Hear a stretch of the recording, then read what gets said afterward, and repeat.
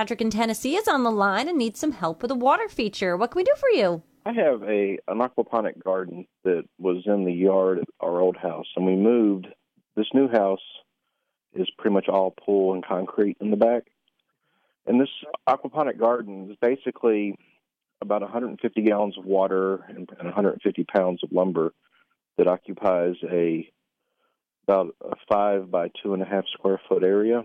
And I'm just concerned if I put it on the concrete, if it'll crack. So you're worried about the concrete cracking underneath it? Correct. And what are you talking about, like a concrete driveway, a concrete sidewalk? What are we talking about? It's like a slab that goes around the pool. What's the tank size? It's 200 gallons, did you say?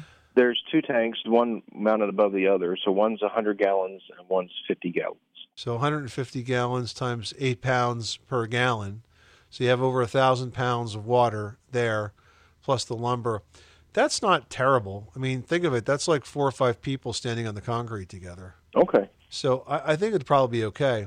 You know, I mean, it really depends on how thick the concrete is and that sort of thing. But generally speaking, concrete should be able to take folks standing shoulder to shoulder all around it without a problem. Well, thank you so much. Patrick, good luck with that project. Thanks so much for calling us at 888-MONEY-PIT.